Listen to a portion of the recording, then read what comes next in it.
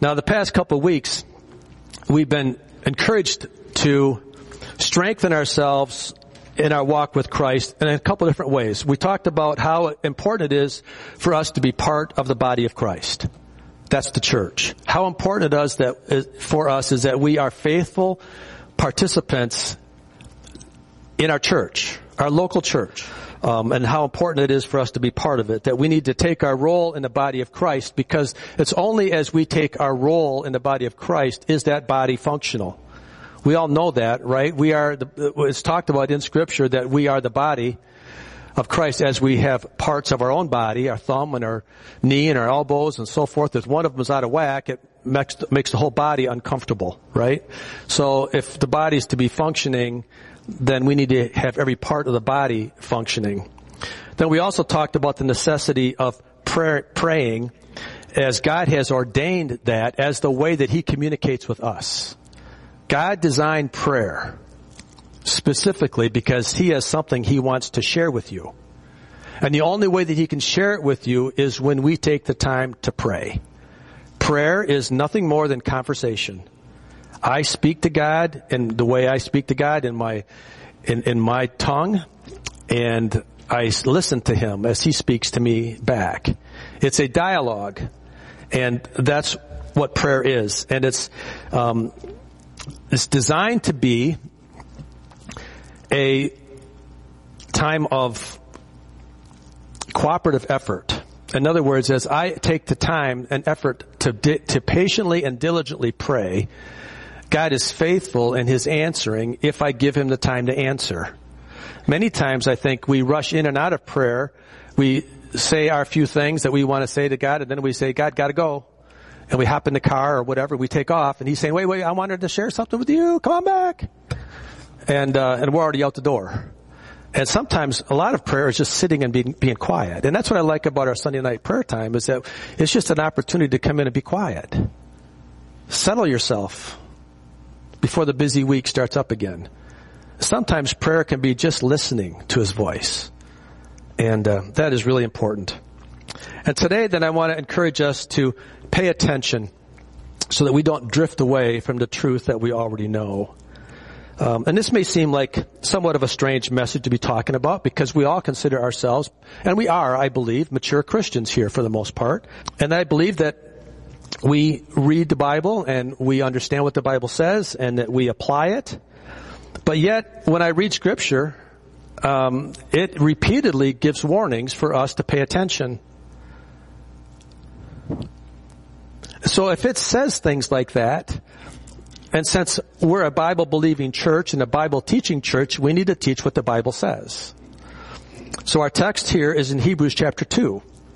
But before we get to that text, we need to understand what Hebrews chapter 1 is all about. I'm not going to read chapter 1. I would invite you to, but let me summarize it this way. Let me read the first few verses of it. But basically, the whole chapter of chapter 1 is presenting the authenticity and the reality of who Christ is. Hebrews was written to the Jews, and they were struggling with the fact that the Messiah was Christ. They were expecting a whole different type of a mindset with the Messiah. They were not expecting Jesus to be who He was. And so they really struggled, and they still are struggling today.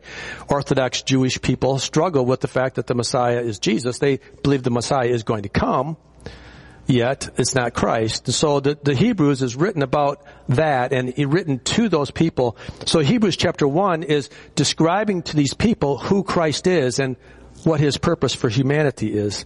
So let me just read the first couple verses of it. It says Hebrews chapter 1 verses 1 through 4. It says, in the past, God spoke to our ancestors through the prophets at many times and in various ways.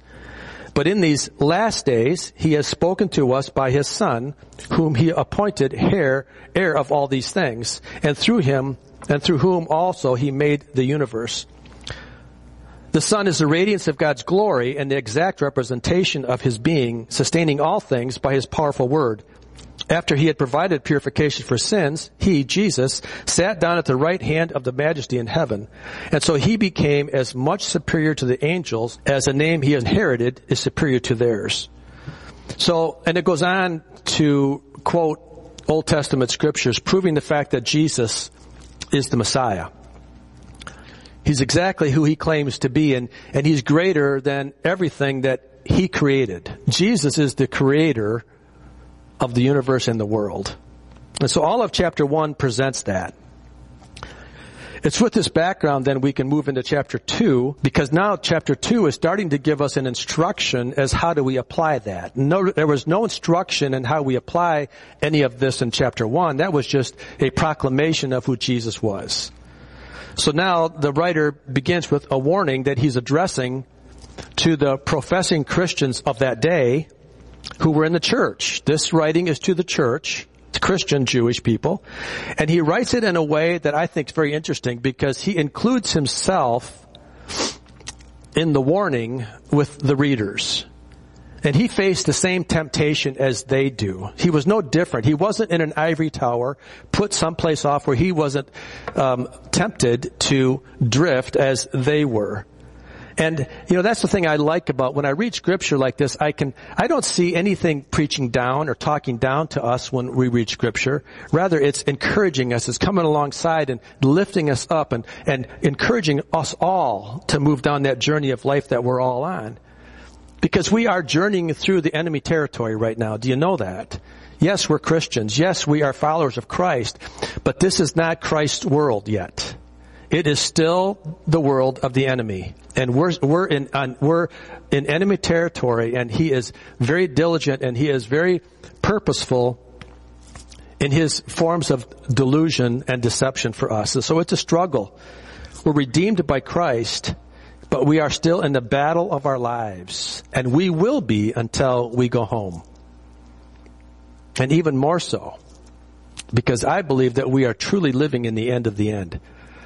When I look around and I see the prophecies that have been fulfilled, and I look around the world and I see everything happening in the world, I cannot help but understand and recognize the fact that we are in the end of the end, and Jesus is the next thing that's happening. His return is the next big thing that's happening, and I'm excited for it, and I'm looking forward to it. But at the same time, we have to recognize that we're in a battle. And that's why I believe this teaching is very applicable for us today. So our text is Hebrews chapter 2, the first four verses. This is in a New Living Translation. And it says, "So we must listen very carefully to the truth we have heard, or we may drift away from it. For the message God delivered through angels has always stood firm, and every violation of the law and every act of disobedience was punished. So what makes us think that we can escape if we ignore the great salvation that was first announced by the Lord Jesus himself, and then delivered to us by those who heard him speak? And God confirmed the message by giving signs and wonders and various miracles and gifts of the Holy Spirit whenever he chose." Let's pray. Father, I thank you for this word today, and I thank you, Lord, for what you've given. And I thank you for your proclamation of who you are in chapter 1 and how we can believe that and have every confidence that it's actually true. And because of that, Lord, we have hope for tomorrow. And I pray that you would help us see this as we go through this teaching today, that we would cling to what's true and that we would not drift, but we would pursue it further and further. We pray this in Jesus' name. Amen. So the first thing we see in this passage is that the writer is instructing us so that we must listen very carefully. We must listen very carefully to the truth we have heard, or we may drift away from it. Let me read that again. Hebrews 2:1 says, "We must listen very carefully to the truth we have heard, or we may drift away from it."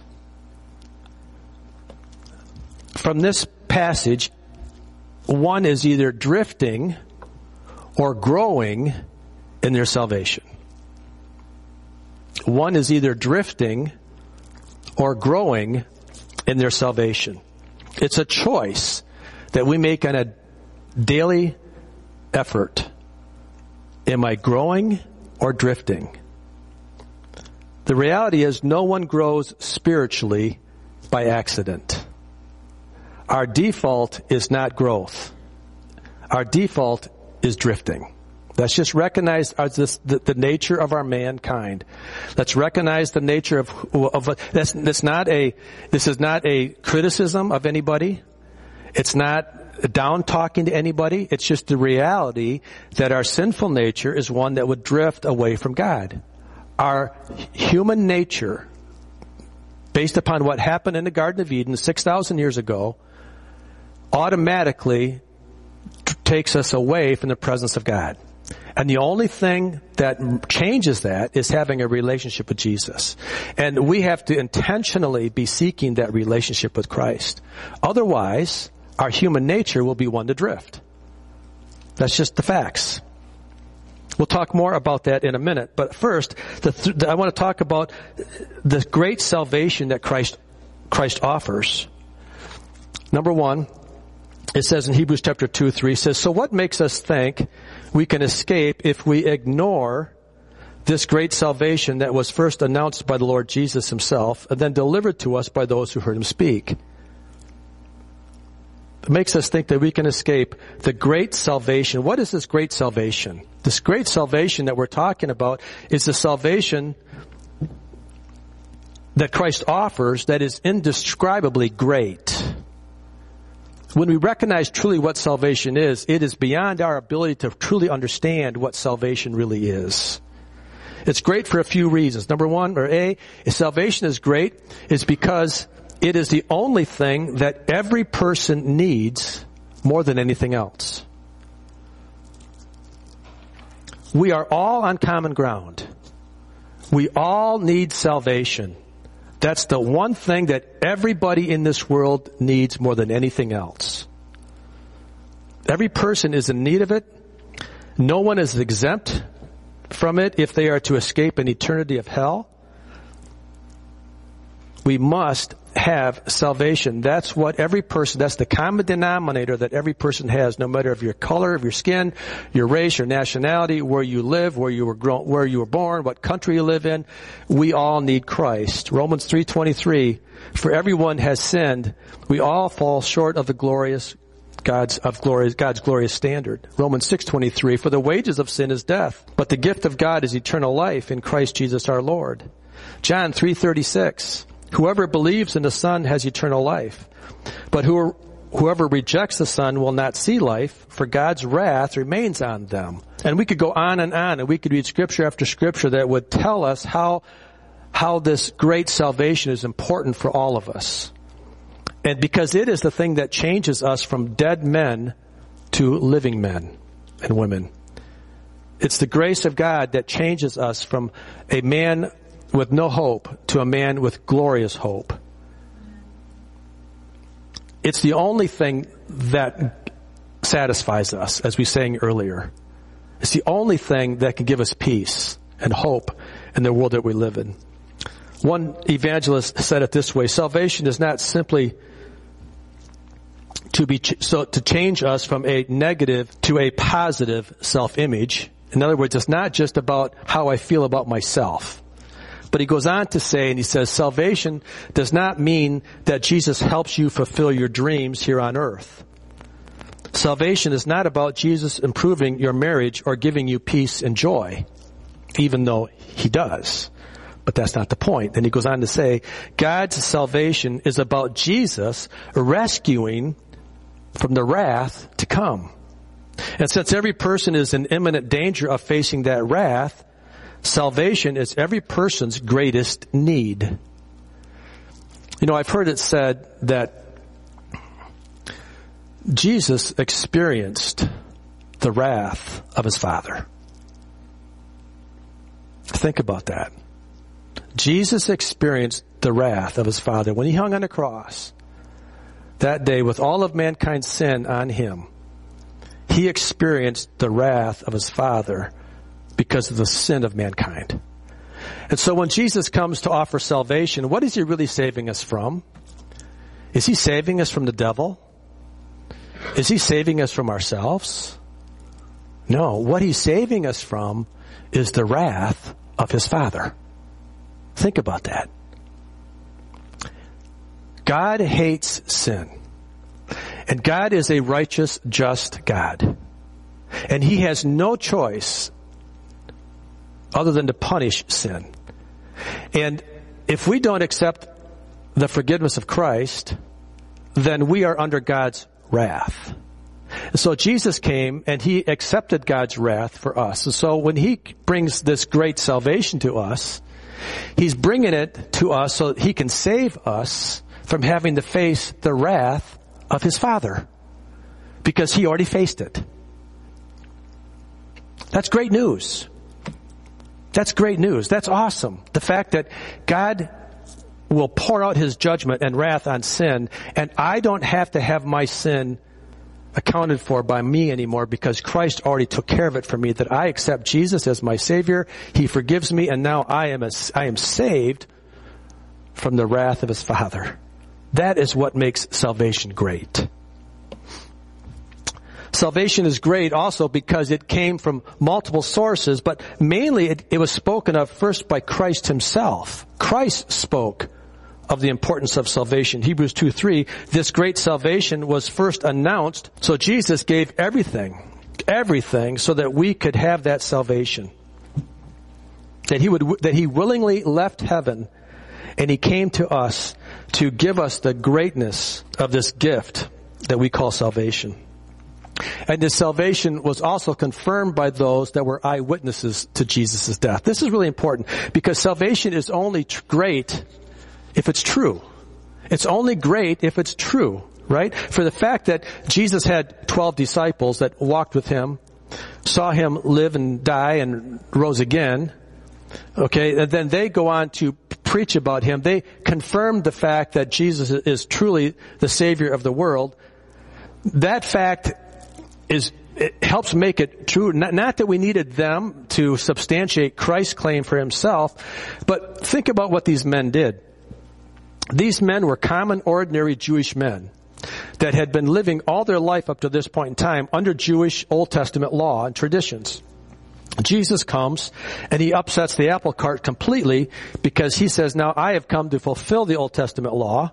And now those Old Testament laws you don't have to live by anymore because I am the sacrifice. I am that Lamb of God, and I'm the one. I bring salvation to all mankind. So now these men are upsetting all of their traditions of life. And not only are they upsetting their traditions, but their family's traditions and the religious leaders' traditions of the day. And you don't think they faced persecution over that? You don't think they felt a little wrath of man over that? And yet, every one of those men, see, if it wasn't true, why would they have gone through what they went through? Why would they die for a lie? So they had to really believe what they saw in Jesus. They were eyewitness accounts of His life, of His death, of the miracles that He performed while He was alive, that He rose from the dead. He walked with them. He ate with them for 40 days after He had died and rose again. And then they saw Him go to heaven. See, every one of 11 of the 12 disciples, John the Revelator is the only one that we think died from a natural death. Every other one was martyred. If it was a lie, why would they allow themselves to be martyred? Would you die for a lie? No. Will you die for truth? I hope so. I hope we all will die for the truth. So these eyewitnesses held to the truth of the gospel message and everything that Jesus did. And even if it cost them their life, they were willing to die for it. Again, that helps substantiate the fact that Jesus truly was who He said He was. And that brings us to the second point. Because God's salvation is so great, the consequences of neglecting it are just as bad or worse. Because salvation is so great, the consequences are terrible if it's neglected. There was a booklet written by Campus Crusade titled How to Be Filled with the Holy Spirit. And in this booklet, the idea was given that there were three classes of people. The natural person, the spiritual person, and the carnal person. The natural person is someone who had not received Christ or a self-proclaimed sinner. All right. The spiritual person is the person who has accepted Christ, and is empowered now by the Holy Spirit living in them. You and I. And then the third person, the carnal person, is a person that is professing Christ, but yet is living their own life irregardless of the rules and the regulations and the laws and the instructions of the Bible. Okay? They profess Christ, but yet they're living their life according to the world standards. And this book states there that he goes into through a lot more to this, but really the problem here of the carnal Christian is that it gives them a false assurance that says, I believe in Jesus, I've accepted him in my life, so I'm going to heaven, but I'm not submitting to God as my Lord. Yeah, we often say that when someone gets saved Jesus is now his Lord and Savior. But I think we need to reverse those two words. He's our Savior, and then he becomes our Lord. Because Lord denotes ownership, right? And he can't become our Lord until he becomes our Savior.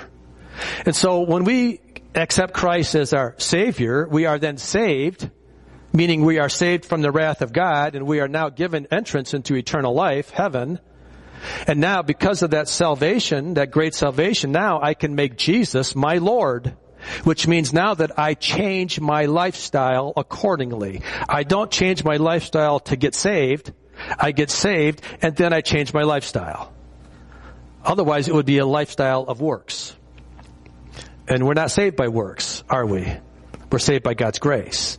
And then because I'm saved with this great salvation, it changes my whole attitudes of life. It changes my perceptions. It changes what I think is important.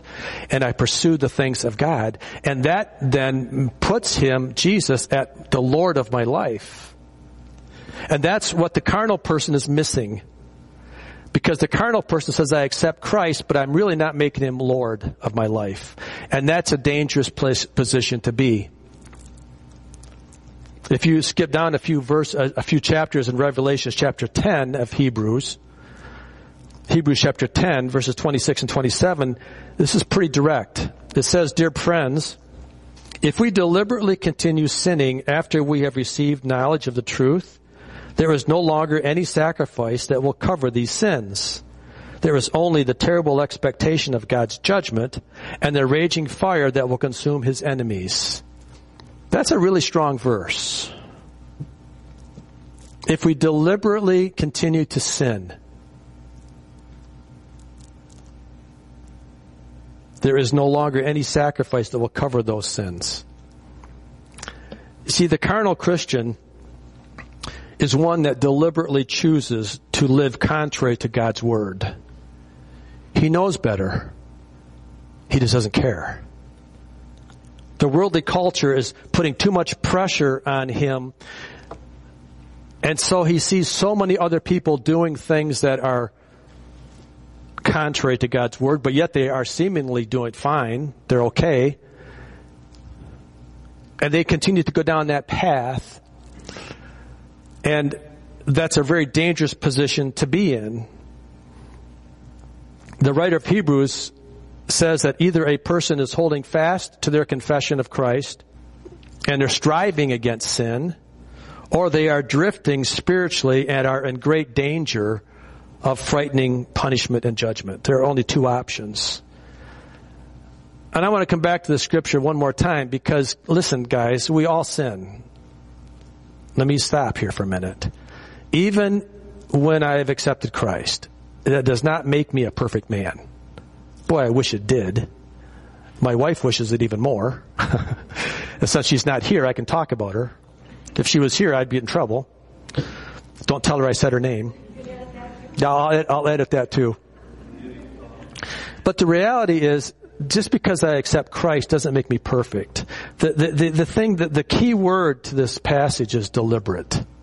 If we deliberately continue to sin, you see, we slip and we fall. And that takes us to the third point. Because despite the greatness of God's salvation, we are all in danger of drifting away from it.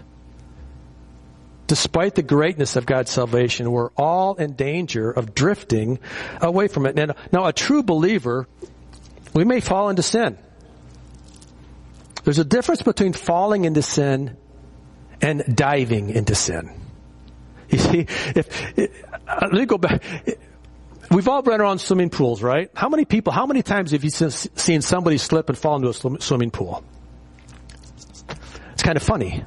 You know, they're not paying attention. All of a sudden they take a step and there's no longer cement there. They stepped into the water. You don't walk in the water. What do you fall? So they fall into the pool by accident. Now they're all wet, but that's different than the guy walking up to the diving board and purposely diving headfirst into the pool. That's deliberate sin versus unintentional sin. We can slip and fall into sin on a daily basis, quite easily, in fact. But as soon as I fall into sin and find the fact that I'm sinful, what do I need to do? I need to get myself out of the pool, get out of that sinful pool, out of that mess, get a towel, dry off, and get out of there. How do we do that? By asking Jesus to forgive us again. By asking Him to forgive us again because I slipped. I didn't mean to. It wasn't intentional, and I'm gonna work on it that I don't do that again. That's repenting as I go the other direction, so that I don't purposely fall into that sin again. And so I go another direction, and that's what we're talking about here. That is something that we must guard our lives for and live our lives for. So we stay out of that intentional diving into sin, because that's deliberate. And that's a whole different manner. And if I deliberately dive into sin like that on a regular basis, then I'm insulting the Spirit of grace.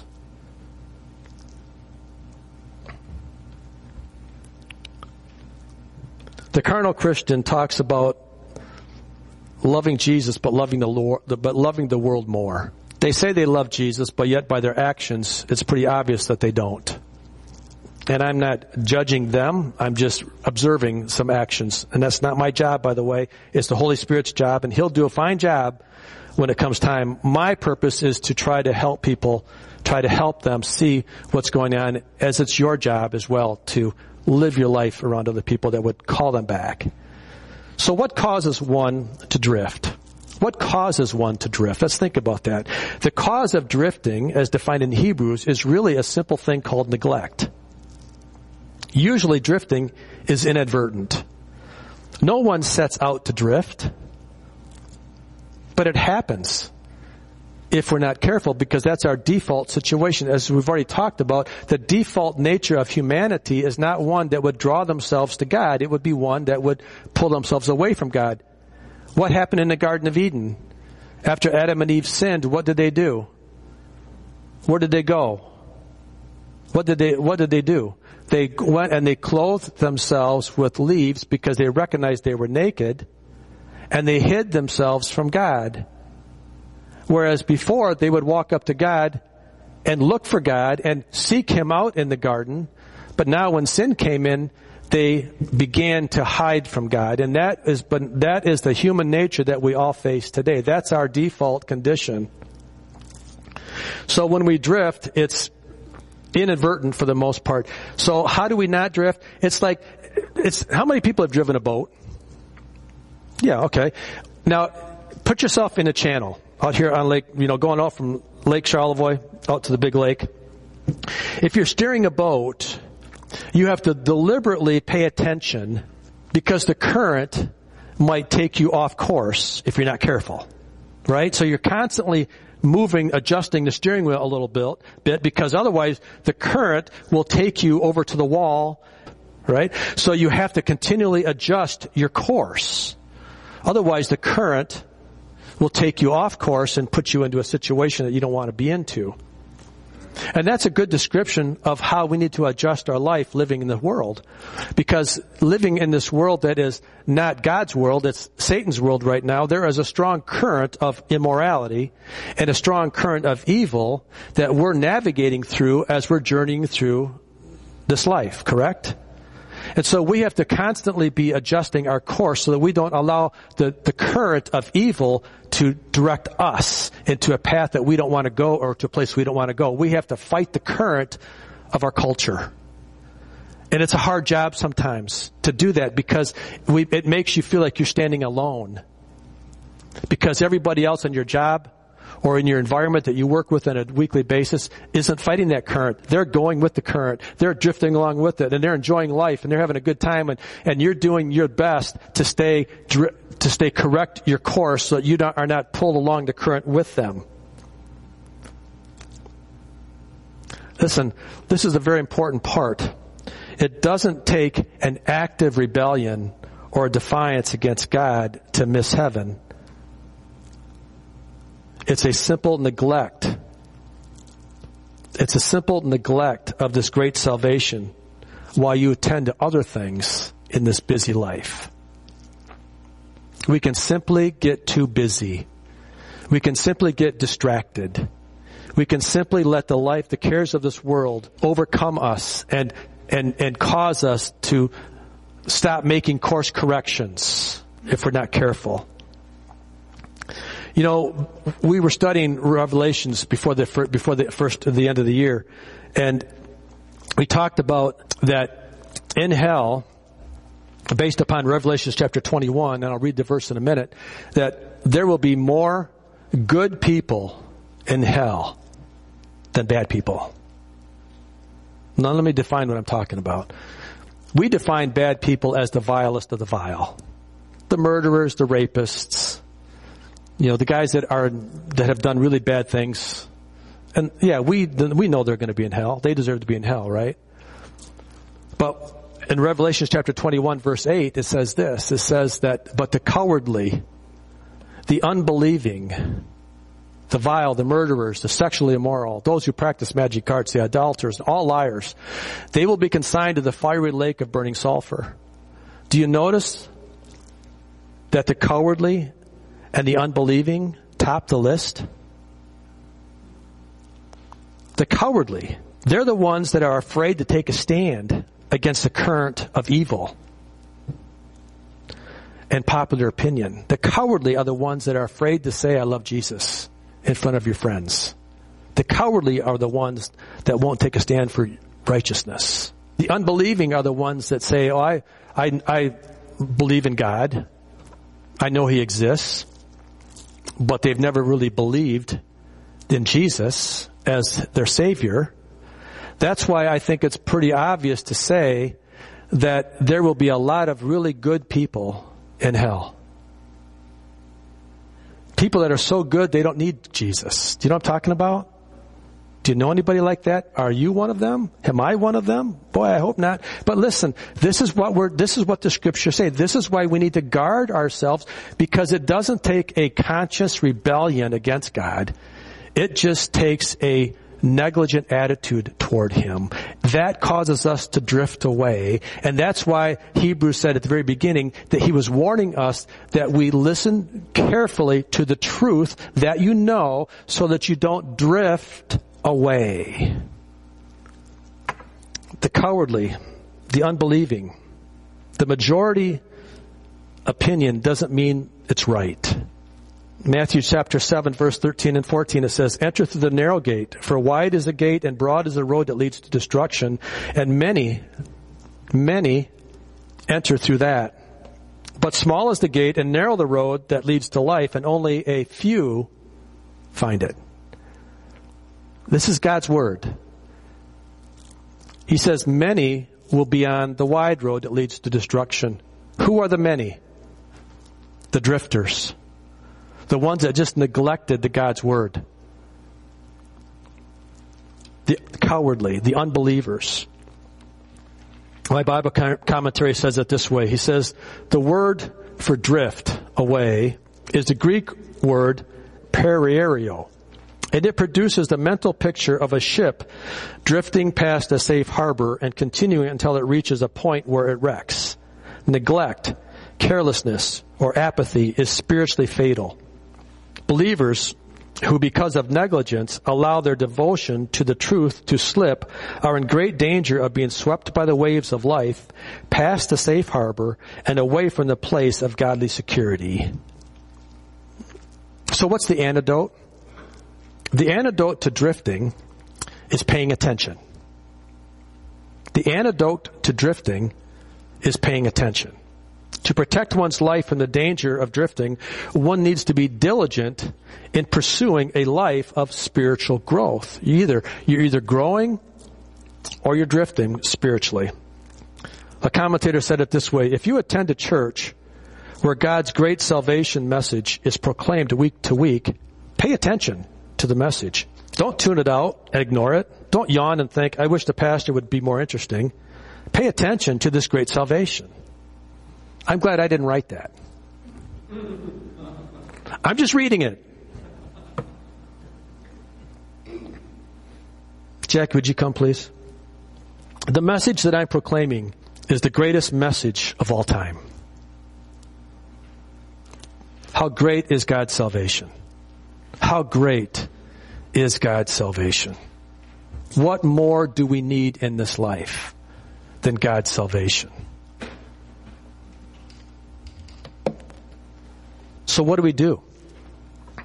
Well, we start with the basics and some questions we need to ask ourselves. Are you giving deliberate effort in seeking God and His great salvation on a daily basis? These are your questions. Write these down, or maybe they're in your notes. How much time and effort are we, I'm going to change the word, are we giving and understanding and applying and sharing the gospel?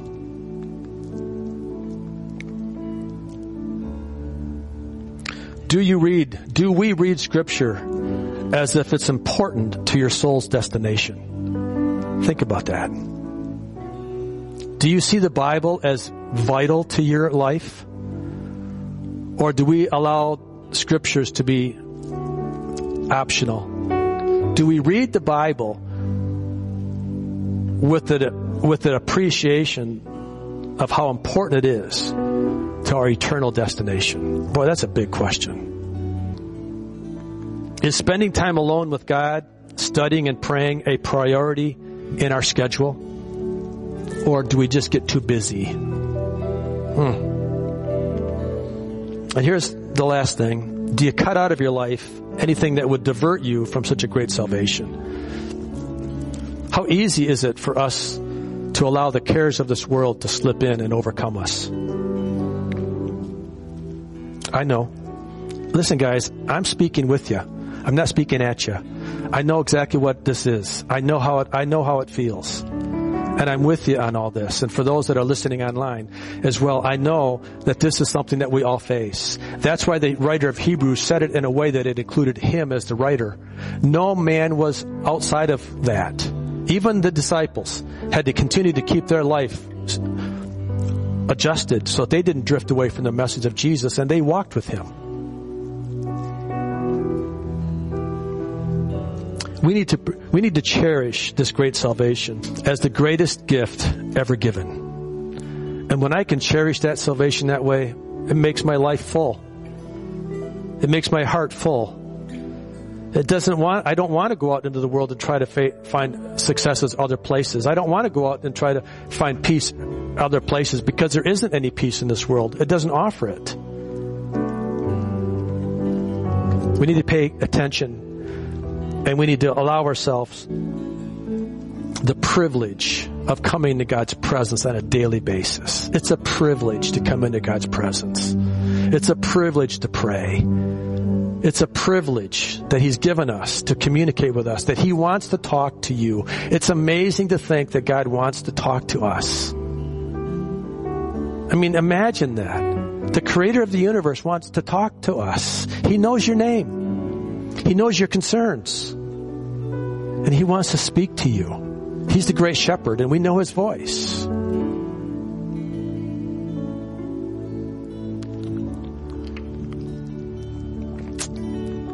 Let's pray.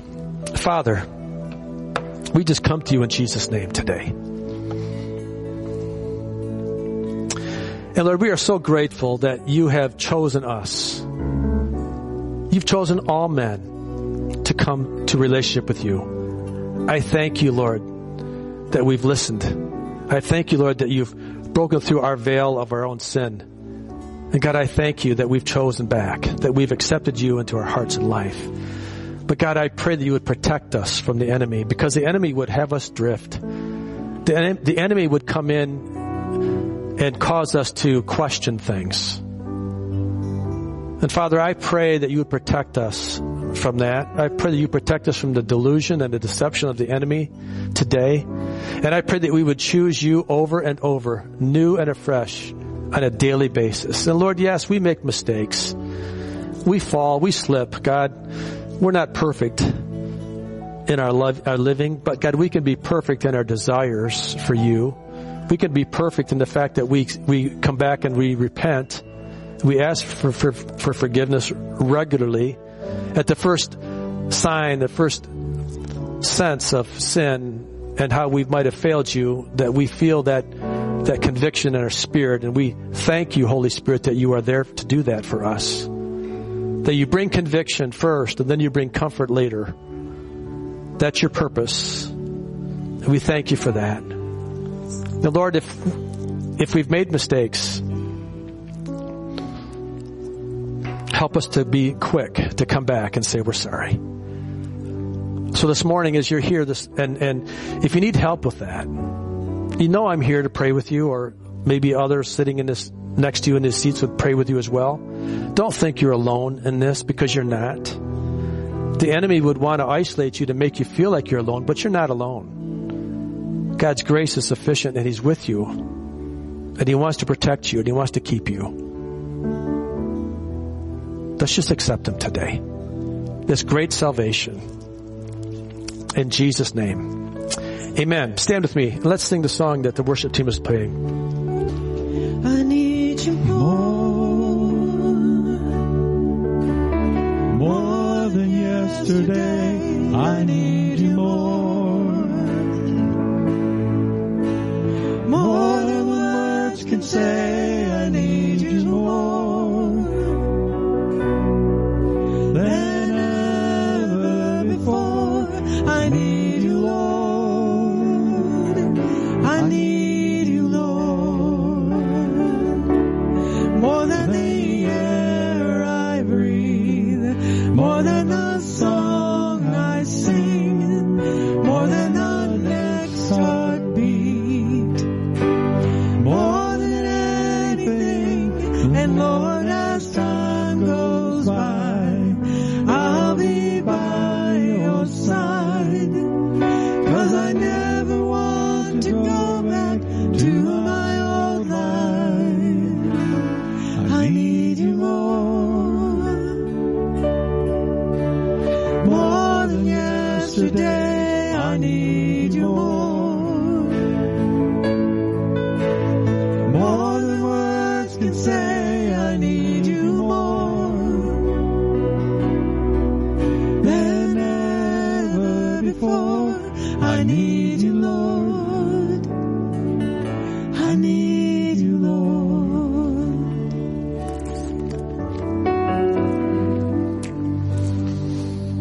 Lord, help us really, truly to understand that